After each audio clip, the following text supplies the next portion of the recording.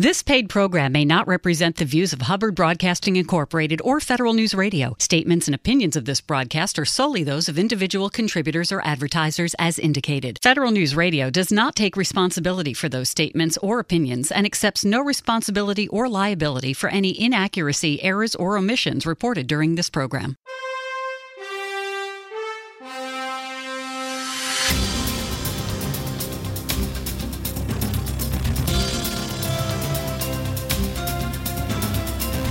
Welcome to the Business of Government Hour, a conversation about management with a government executive who is changing the way government does business.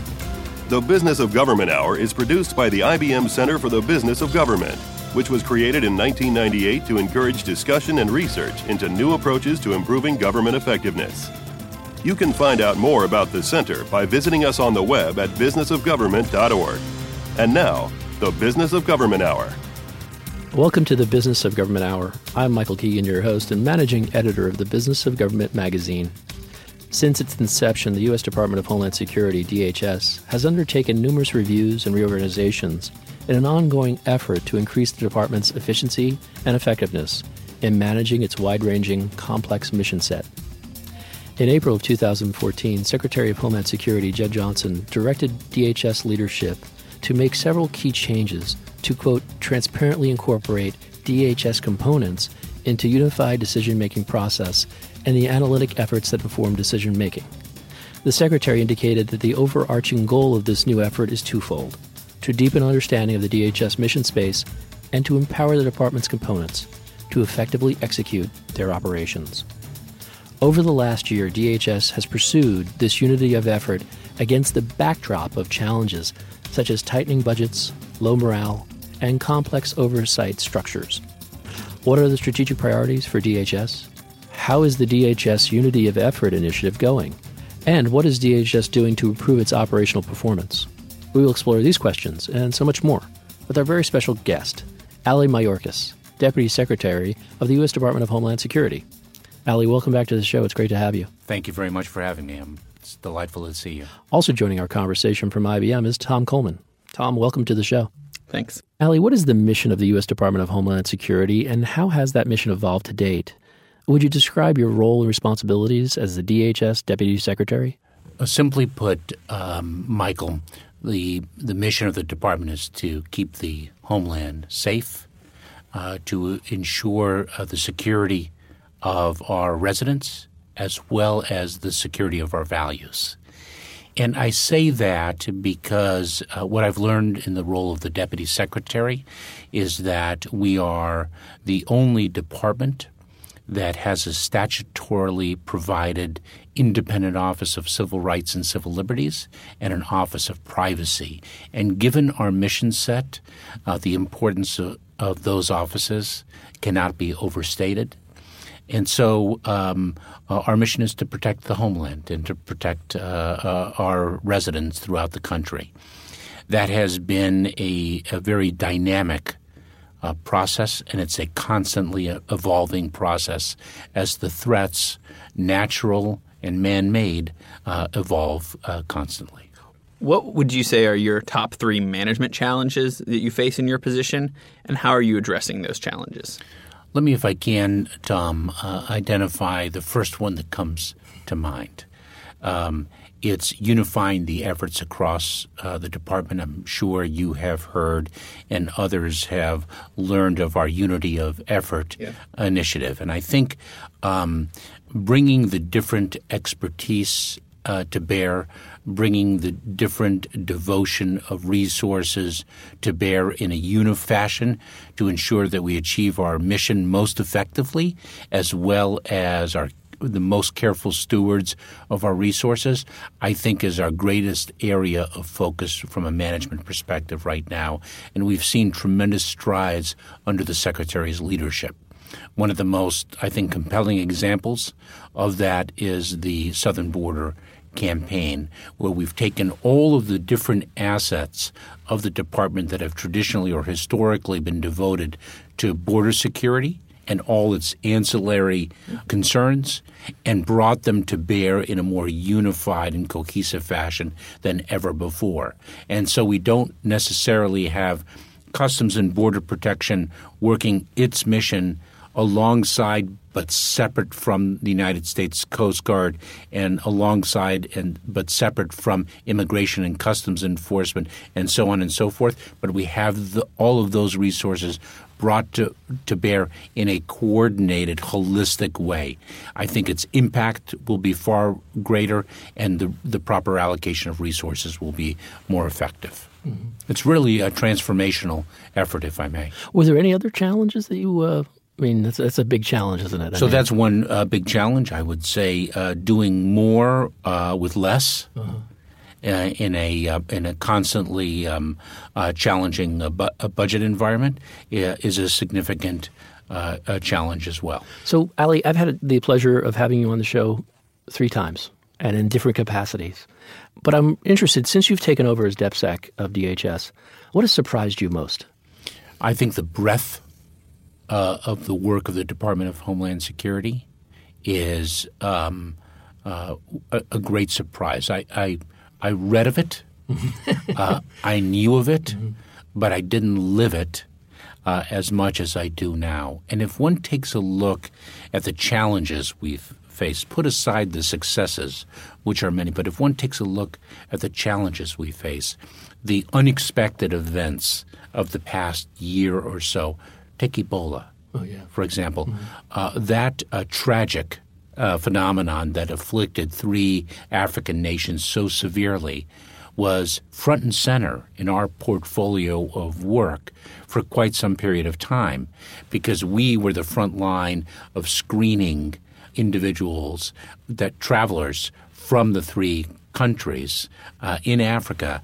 And so we devoted considerable effort and energy, given our mission set, to that phenomenon. If you had asked me 3 years ago what role the department would play in response to the Ebola crisis, I probably would have answered somewhere on the periphery, but not so, learning what our department does. And so I think it's just a fascinating breadth. It's both a challenge and an incredible opportunity. So prior to becoming Deputy Secretary, you ran a major component of DHS. I'd like for you to give a little bit of background of yourself and more particularly, what about your leadership style and management approach? So a little bit about your background and maybe a little bit about your leadership. So I have been I appreciate that, Michael. I've been in different leadership positions in my career. And let me focus, if I may, on the public sector. When I was an assistant U.S. attorney, in a career position, I became the chief of the General Crime Section, which was training all new assistant United States attorneys. And I learned then that the most important thing a leader can do is equip, enable, and empower one's people.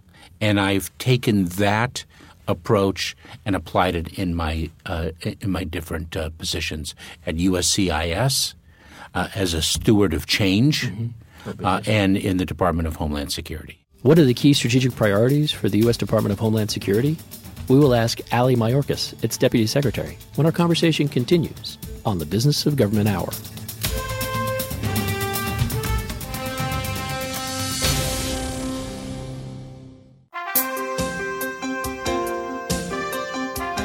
This is the Center This Week, highlighting the latest trends and best practices for improving government effectiveness, brought to you by the IBM Center for the Business of Government. I'm Michael Keegan, Managing Editor of the Business of Government magazine. The Center This Week is our opportunity to inform and, most importantly, to invite you, our listeners, to use the IBM Center for the Business of Government as your resource, a how-to resource for improving government effectiveness at the state, local, and federal level.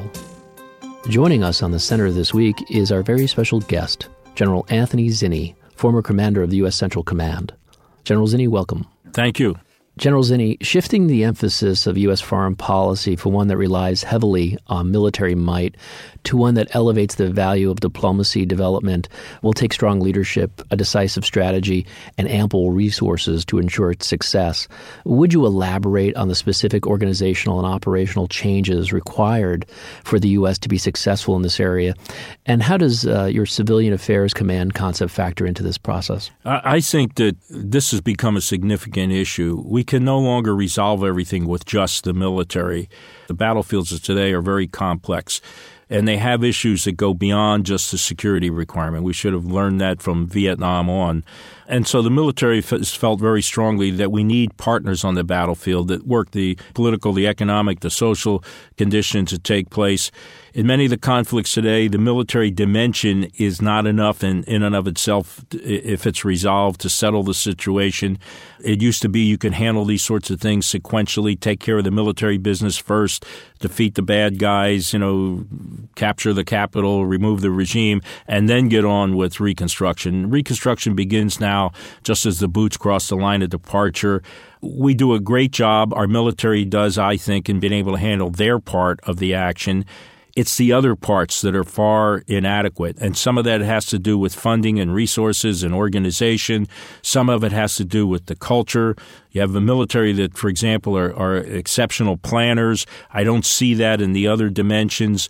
There's a question of scope and scale. Our military is capable of operating on a large scale, defeating national threats, coalition threats.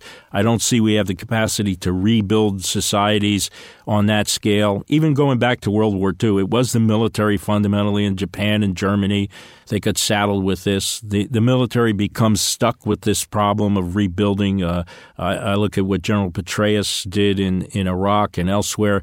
It falls to the military. We see the failures of the civilian side. I think the CPA, the Coalition Provisional Authority, its predecessor, the organization that was sent in, was way undermanned, did not have the competence, the manning level, the understanding of the culture, the history, the planning that would have had to go into reconstructing in Iraq or in Afghanistan. I don't see in the cultures of the State Department, USAID, and other institutions that they're able to handle that scope. They're able to do the detailed plans. What shocked me when I was a commander of CENTCOM, I was required to build war plans. I had them for places like Iraq. I certainly, when I was involved in Korea, I saw the Korean War plan. I don't see the counterpart plans for reconstructing of societies after a conflict. When we get engaged at any level, whether it's very low intensity or very high intensity, I don't see the planning and the effort going in. I tried as the commander of CENTCOM to engage these other organizations in doing this, and just did not find that they had the resources and, frankly, the will to engage and the background, the understanding. I was involved in a policy advisory group to the Senate Foreign Relations Committee. Senator Lugar and then Senator Biden had co-chaired our group to look at what we needed to do to create this kind of a total organization when we got involved in these kinds of situations. And, it was frustrating because nobody saw that you could change the bureaucracy. Wisely, I don't think the senators wanted to commit resources to something that wasn't going to materially improve the other side. And I would just say, as sort of an endpoint to this, we will leave Iraq and we will build a tremendous security force in Iraq. You will see an Iraqi military with a security assistance program that will be worth millions, if not billions. We'll rebuild the military services there. We'll rebuild the police forces. I don't see the same kind of investment that goes into the political institutions, the economic institutions, the social institutions, which are critically important. The scale is not there. Look around the world and look where our security assistance programs are, how much is invested in them, how expensive they are, how much people we commit to them, and the scope and scale. I look at the current situation in Libya and elsewhere. We're ready and willing and quick to provide military aid. Where is the aid in helping the opposition structure itself, organize itself, understand what it has to do to create a viable political movement, political parties, a democratic process? Where is the investment in rebuilding or building economic systems that will sustain the community, helping them with social reform, improving the lot of women and doing the kinds of things that allow them to enjoy the fruits of modernity and enter the 21st century? I don't see the counterparts, and that's what really worries me. Well, thank you, General. It's a wonderful insight, and I really appreciate you being with us on the Center this week. Thank you. I appreciate it. It was great being with you. For the IBM Center for the Business of Government, I'm Michael Keegan, and this has been the Center This Week. How can DoD improve its acquisition processes? Check out the latest IBM Center report, 8 Actions to Improve Defense Acquisition. The authors emphasize the urgency of acquisition reform in DoD, given budgetary constraints and security challenges, finding that DoD will need to gain every possible efficiency while resisting the temptation to buy defense on the cheap. This report continues the IBM Center's interest in better understanding and improving the federal government acquisition process. Download your free copy at businessofgovernment.org. Government leaders and managers face major challenges today, including fiscal austerity, citizen expectation, the pace of technology and innovation, and a new role for governance. These challenges influence how government executives lead today, but more importantly, how they can be prepared for tomorrow. The IBM Center report, 6 Trends Driving Change in Government, offers a path forward for government executives responding to the ever-increasing complexity and challenges they face today. Download your free copy at businessofgovernment.org.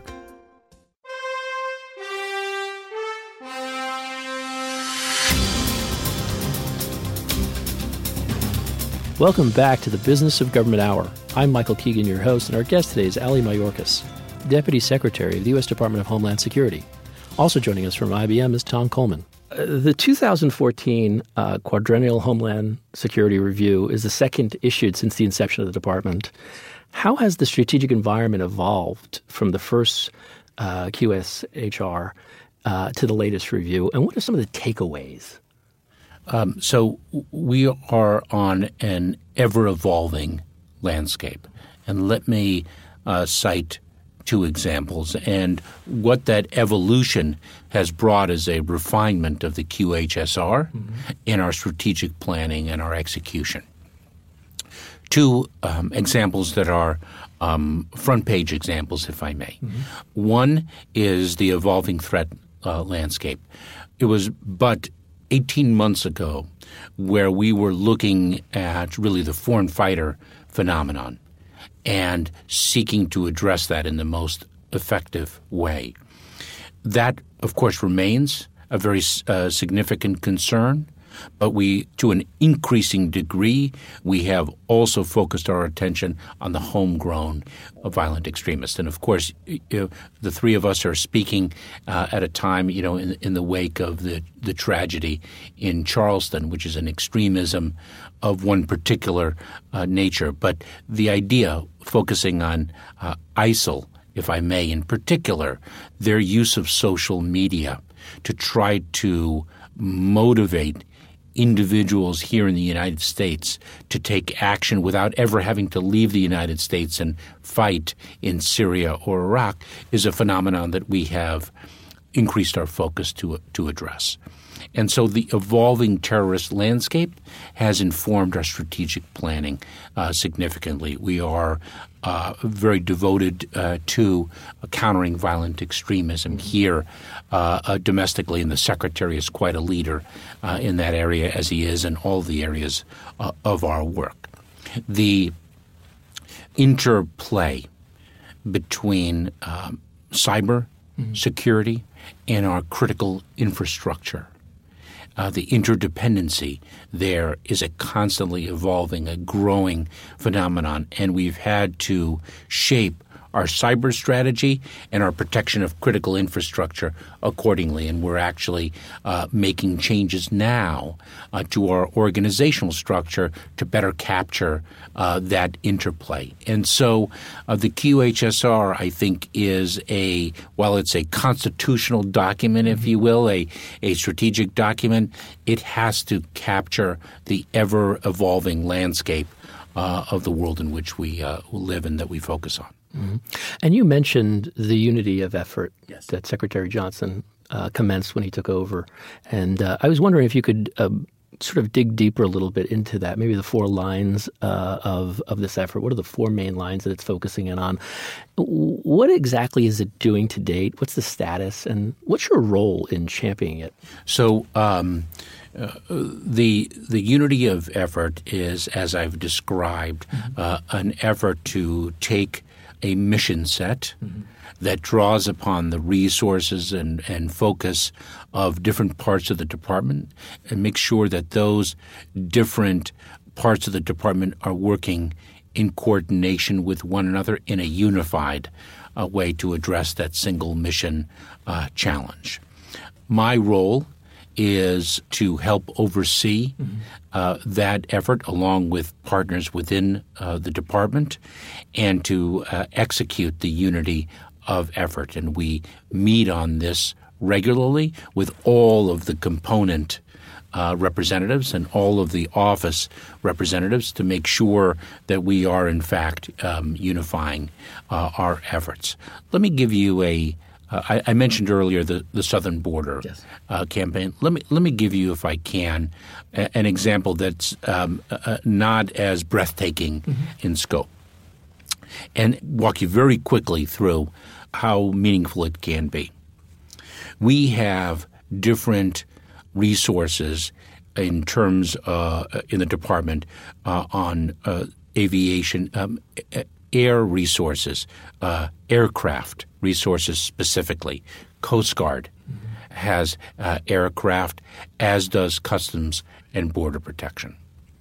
Well, have we looked at what are the interplay of those resources, both in terms of the requirements, both in terms of the use and the deployment?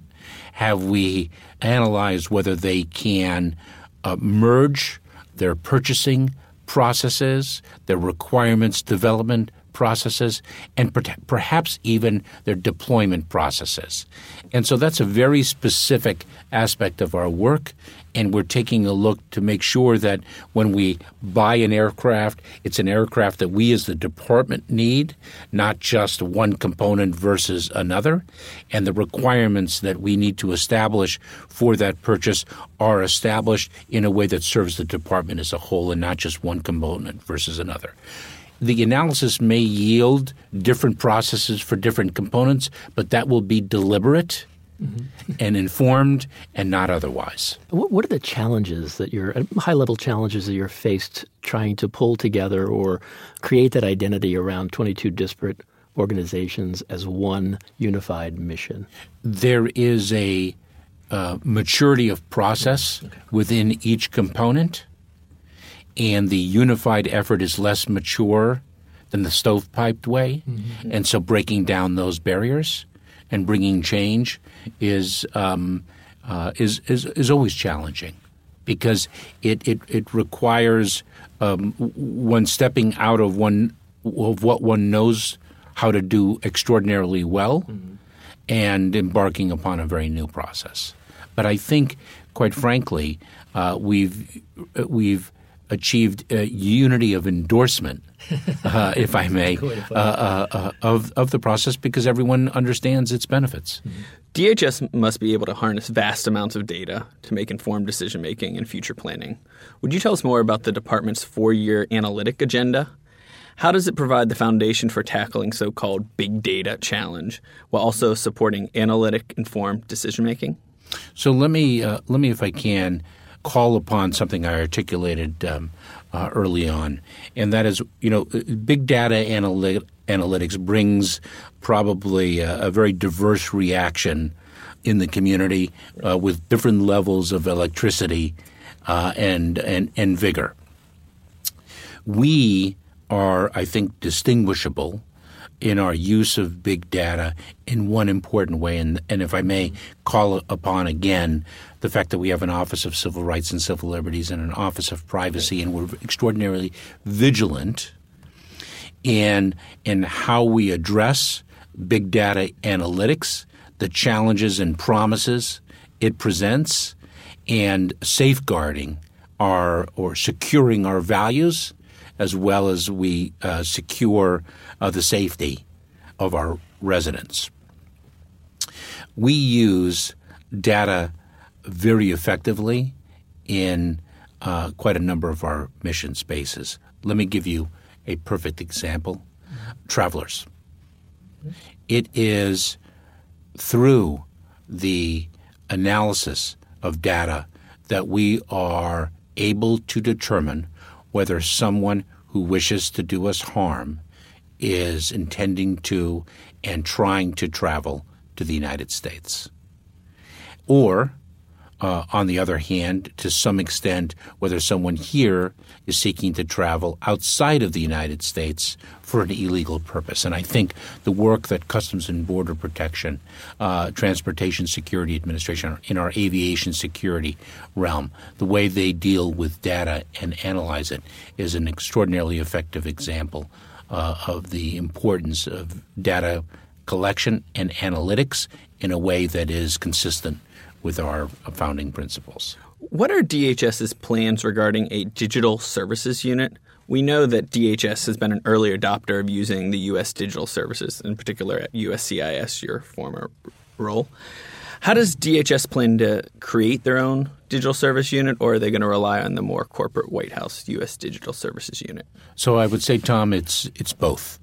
One, we have digital services personnel who are really remarkable in their talent and dedication. We have digital service personnel embedded in the Department of Homeland Security in increasing areas, growing areas, to bring their private sector expertise to bear for the benefit of our department. They are at, for example, USCIS, working on its transformation effort, moving it from a paper-based to an online environment.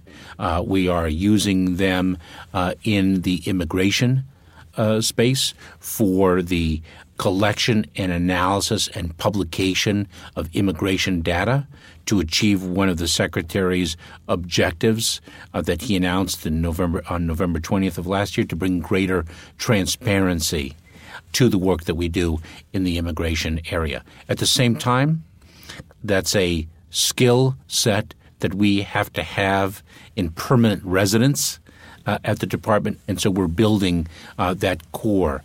One example is the Office of Immigration Statistics, where we're recruiting that type of talent on a full-time basis in our department.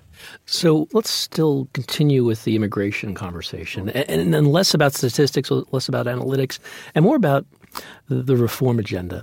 Could you tell us a little bit about where it is right now and what the vision is to sort of the immigration reform area? So let me, if I can, Michael, break it down into two parts. One is, of course, legislative reform, which is the reform that the president has continuously articulated is the most important because it's the most lasting, and it's a system that requires permanent change. And the president, as well as the secretary, remain steadfast in their view that legislative change is necessary. What the president and the secretary have done in the absence of legislative change is to utilize the president's executive authority to bring whatever change can be effected through that means. And while some of those executive actions have been enjoined by the Fifth Circuit in a very well-known litigation, quite a number of changes have not been enjoined and, in fact, have not been challenged through the courts. The Secretary has brought greater clarity, simplicity, and meaning to the manner in which we execute our immigration enforcement regime.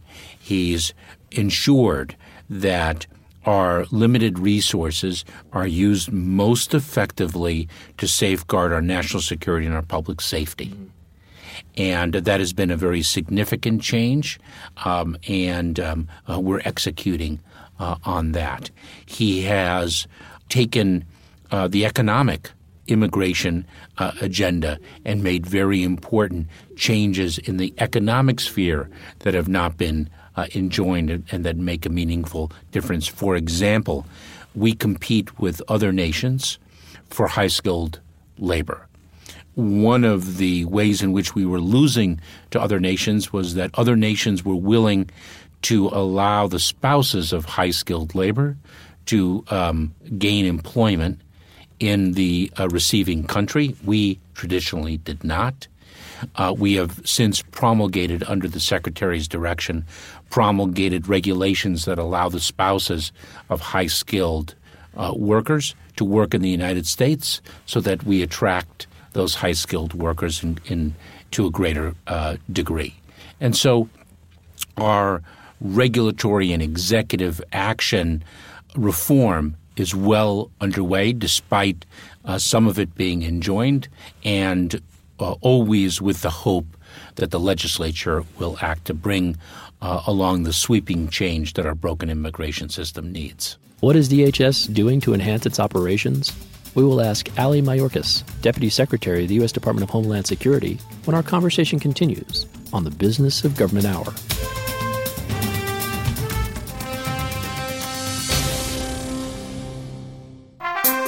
In a world inundated with all kinds of information, timely, relevant, and more predictive data can drive better decision-making.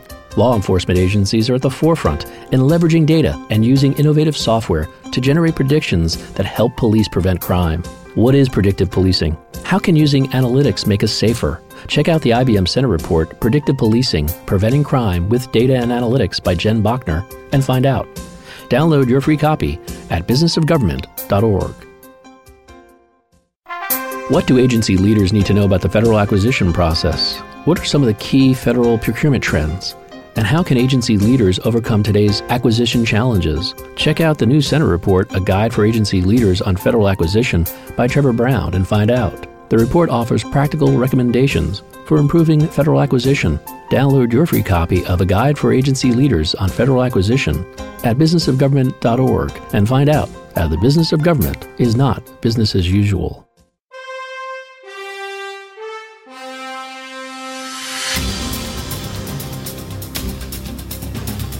Welcome back to the Business of Government Hour. I'm Michael Keegan, your host, and our guest today is Ali Mayorkas, Deputy Secretary of the U.S. Department of Homeland Security. Also joining us from IBM is Tom Coleman. Counterterrorism is a cornerstone of DHS's mission. To that end, what are you doing to enhance the department's efforts in this area? What is specifically being done to safeguard critical infrastructure and implement a layered security on land, air, and sea to combat any terrorist threat? So the Secretary has articulated, Tom, repeatedly that, in fact, the counterterrorism remains a cornerstone of the Department of Homeland Security. And we have expanded our risk-based approach to safeguarding our nation's security, and we have prioritized the counterterrorism mission even more than it was before. We are bringing changes to the different agencies that execute this mission set, some because of deficiencies that have come to light, other changes because of, quite frankly, the self-study that we have embarked upon and the changes that we believe are needed. One takes a look at the counterterrorism mission. One takes a look at the rise in concern of the homegrown violent extremism, and we are pressing forward on countering violent extremism and our strategy there. And the Secretary is personally involved in that effort, visiting cities across the nation and speaking with communities to break down barriers and work with all community partners in this shared effort, because a shared effort is what is needed. So we are very focused on that. So, Ali, Tom mentioned counterterrorism. I'd like to talk about the border and secure the border. And maybe perhaps you could highlight some of the key efforts, such as the U.S. Southern Border Approaches Campaign planning effort. What are you doing to secure and manage the border? What's some of the innovative things that you're doing there? So the two things come immediately to mind, Michael, in response to your question. One is the campaign itself, the Southern Border and Approaches campaign, and the Secretary's vision for a unified effort across the department to bring greater security to the border. The second is the notion or approach, I should say, that it's not a one-size-fits-all answer to border security. What works in one part of the border may not necessarily work in another. And I've traveled the border. The Secretary has visited the border repeatedly during his tenure. And what one sees is very different landscapes from one place to another. In one part of Arizona with jagged cliffs, that presents a different challenge for us in guarding against illegal immigration there than does the Rio Grande Valley. And Customs and Border Protection has been taking an increasingly innovative approach to the dynamism of the border and the theory that the one-size-fits-all doesn't work. And so they invest in the development of and deploy different technologies and different tools depending on what is best suited for the challenge in a particular area. In one area, it may be personnel. Mm-hmm. In another area, it may be a wall. In another area, it may be fixed towers, or another area it may be mobile towers. And in yet another area, it may be unmanned aerial surveillance and the technology that is attendant to that. And they've done an extraordinary job in deploying that multidimensional approach. And the Secretary just a couple weeks ago gave a speech that was supported by data to demonstrate that the border is more secure now than it ever has been before. One of the indicia of our border security is the number of apprehensions of individuals seeking to cross illegally, and apprehensions are down, I think, approximately 60%. So, we talked about counterterrorism, the border, and now cybersecurity, cyberspace, securing cyberspace. You just need to see the headlines and know that this is really becoming a significant issue. And I'd like to get your perspective from the department of what you're doing to build a capacity in the department to tackle cybersecurity and to build that capacity in DHS, but also to expand that capacity through a whole of government approach. What are you doing in this area? So there are different layers of a response there. Mm-hmm. One is, of course, within the department itself and our department's cybersecurity. We have a superb chief information security officer who is working to secure our networks and also, quite frankly, secure our practices, because the cybersecurity awareness of a practitioner with a computer or mobile device is critical. How often does one change one's passwords? How well does one know not to click on an unknown email and the like? Is the importance of that cannot be overstated. So we have ongoing daily efforts to enhance our own cybersecurity. We are the agency that is at the forefront of securing the .gov environment. We have been provided through legislation and through executive order with tools to achieve that goal. And the Secretary, just within the past few weeks, issued the first binding operational directive to other government departments and agency with respect to the need for them to take certain steps to enhance their cybersecurity. And that's of critical importance in terms of protecting the .gov space. Then, by virtue of our unique position as a civilian department, as distinguished from an enforcement or intelligence department, though, of course, we have roles in those spheres of activity and concern as well, we are a primary interface with the .com environment, the private sector. And one of the big areas that we are pushing forward on is information sharing.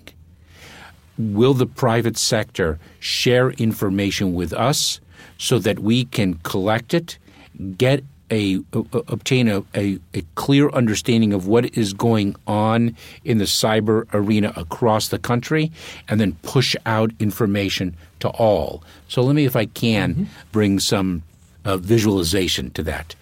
You, Michael, run one company, and Tom, you run another. And Tom, you've been the subject of a cyber attack. Well, if I receive the information from you as to what the threat indicators are regarding that attack, then I can push that out so that your fellow companies in the private sector, including yours, Michael, learn of those threat indicators so that you could build your defense to recognize those threat indicators and keep them out.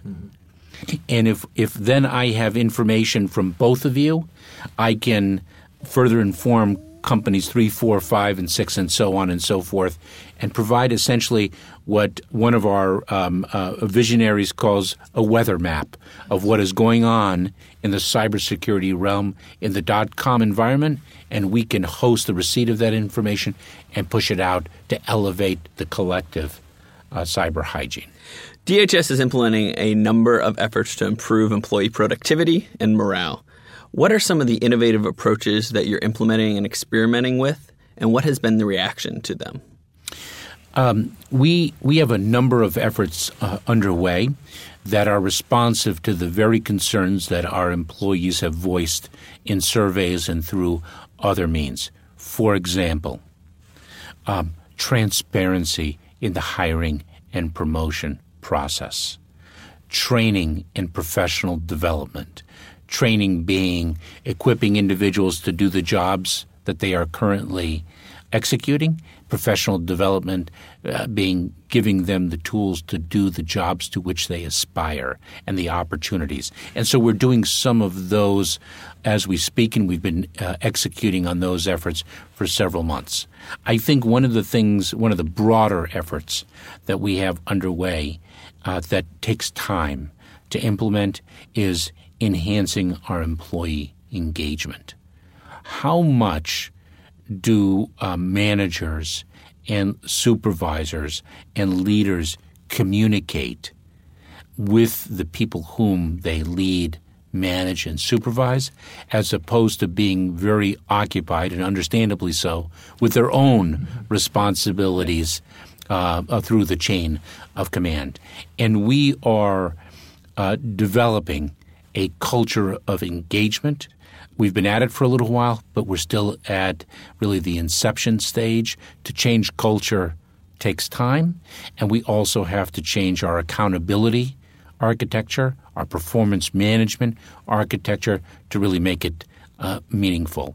I think that our efforts are being appreciated. The Secretary and I engage with the workforce, I think, hopefully in unprecedented fashion, and that's not a reflection on what preceded us, but rather a reflection of our ambitions for the future. But it takes time. And it takes time in a world where we also confront challenges that impact morale adversely. Not too long ago, we were struggling to have a budget. We were the only department that was struggling at the end of the day to have a budget. And when people don't know whether or not they're going to be able to meet their mortgage, that's going to impact morale adversely. Well, I'd like to talk about your efforts as Deputy Secretary to sort of move the department off the government accountability high-risk list. I mean, given the size, breadth, and depth of your mission, it's no wonder that it appeared on this list. What are you doing? What's the status to date? And how are you positioning DHS with your work with GAO to be sort of like the role model for other agencies that find themselves in this situation? A few things, Michael. One, GAO recognized us as a model in addressing the high-risk challenges. That was articulated expressly in its last report. And we're very proud of that. And we could not do it without the tremendous work of our people, but quite frankly, without the tremendous leadership in GAO, both with respect to its Comptroller General, Gene Dodaro, and the individual who oversees our portfolio, George Scott, They are tremendous partners. They hold our feet to the fire with respect to the challenges that we have, but they call balls and strikes with respect to the work that we're doing effectively and the work that we're not. I became very, very involved in addressing the GAO high-risk items because of their critical nature to the development of our department and the well-being of our department. And I met with our team. I looked at our timelines, and I asked the first question I asked was, how can these timelines be accelerated? Because we're talking about matters that are not only high risk but critical in nature.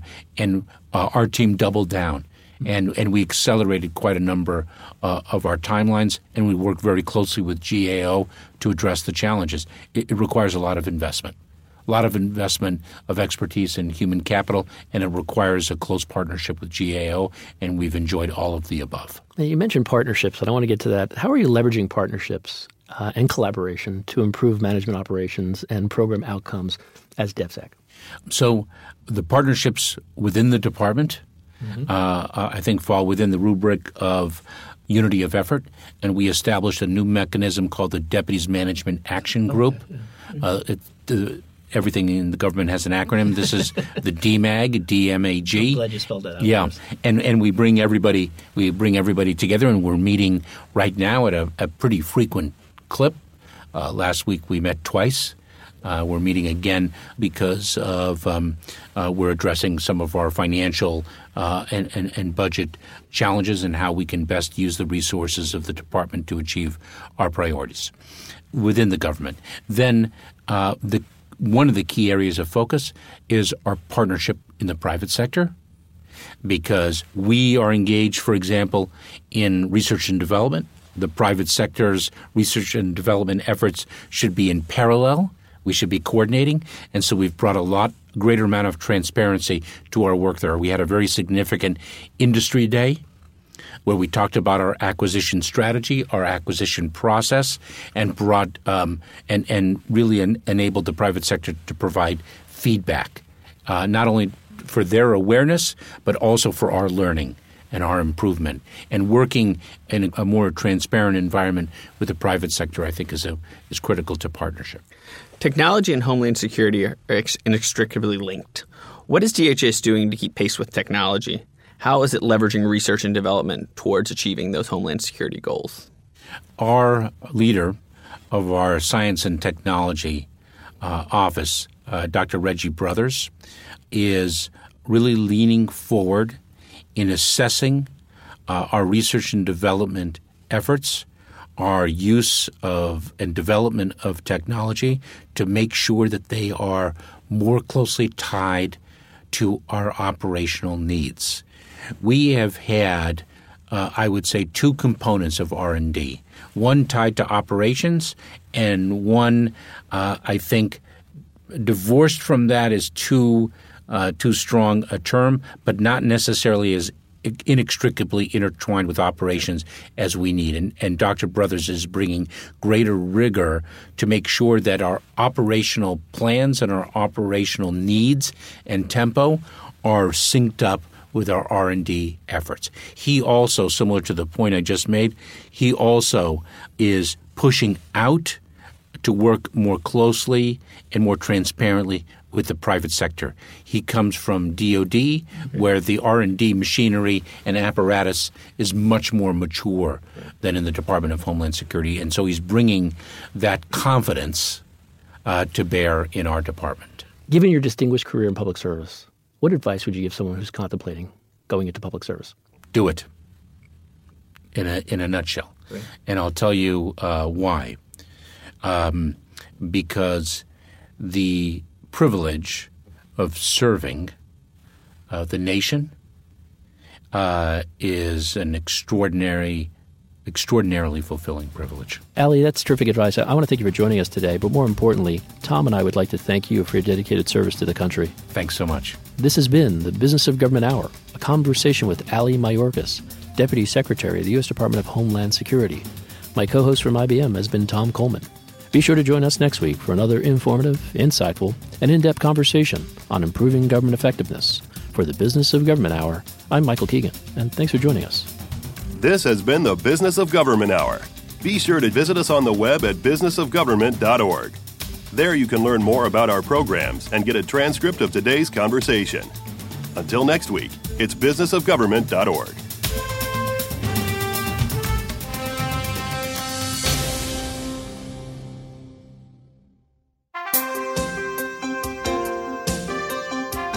This is the Center This Week, highlighting the latest trends and best practices for improving government effectiveness, brought to you by the IBM Center for the Business of Government. I'm Michael Keegan, managing editor of the Business of Government magazine. The Center This Week is our opportunity to inform and, most importantly, to invite you, our listeners, to use the IBM Center for the Business of Government as your resource, a how-to resource for improving government effectiveness at the state, local, and federal level. Federal agencies and academics have long discussed the importance of cross-agency collaboration. But recent changes in law and advances in technology have led to a new environment that makes cross-agency management far more achievable.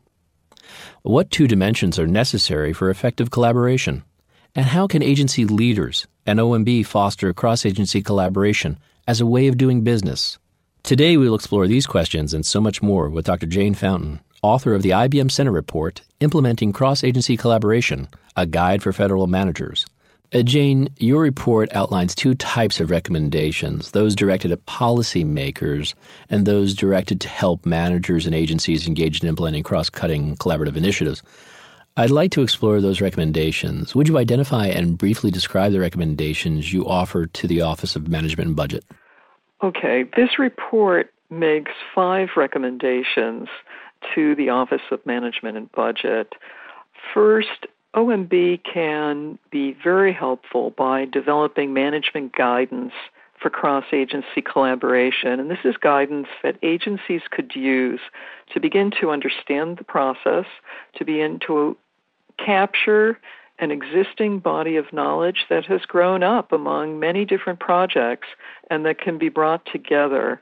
In this regard, OMB could produce templates for shared budgets, for example. Now, I don't mean just one template, because there might be different models, variation that needs to be captured.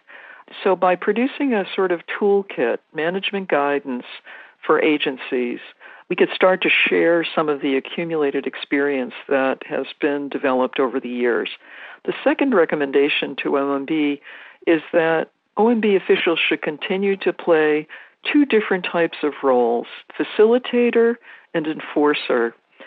During the Bush administration, there were a number of cross-agency projects that were more modest in some ways than the capital projects.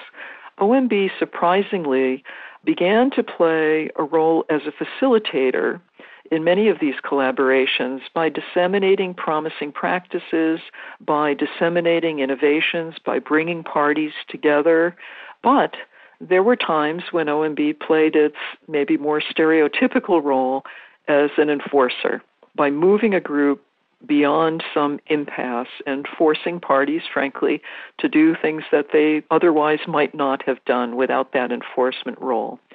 The third recommendation is for political appointees at OMB and in the agencies to continue to engage with key members of Congress and congressional staff, because this implementation of the GIPRA Modernization Act is going to require continued deliberation and continued discussion between OMB and the Congress. The fourth recommendation to OMB is that they continue to search for ways to build once, use many. This is a term that Mark Foreman, the first CIO of the federal government, used. And what it means is to identify systems and infrastructure and processes that have already been developed in some agency and to see how they might be used in multiple and different implementations. So one quick example, some of the code, some of the software and systems developed for electronic rulemaking have been, in the last year or so, modified to help develop the new Freedom of Information Act online system, specifically the way that that system will track FOIA requests and their status as they move through agencies. So this reuse can save a great deal of money as well as time. And then the fifth recommendation is that OMB work with the Office of Personnel Management and with agencies to start building cross-agency skills and skill sets into performance evaluation for the senior executive service. If we're serious about government executives being able to work across agencies, they need to be selected, measured, evaluated, perhaps promoted on the basis of how well they can do that. Jane, for executives who are assigned to build a major cross-agency effort, how can they do it successfully, and what recommendations do you offer in this area? Well, here these recommendations really recap a lot of what is in the body of the report. What should cross-agency leaders do? First, set and communicate clear, compelling direction and goals.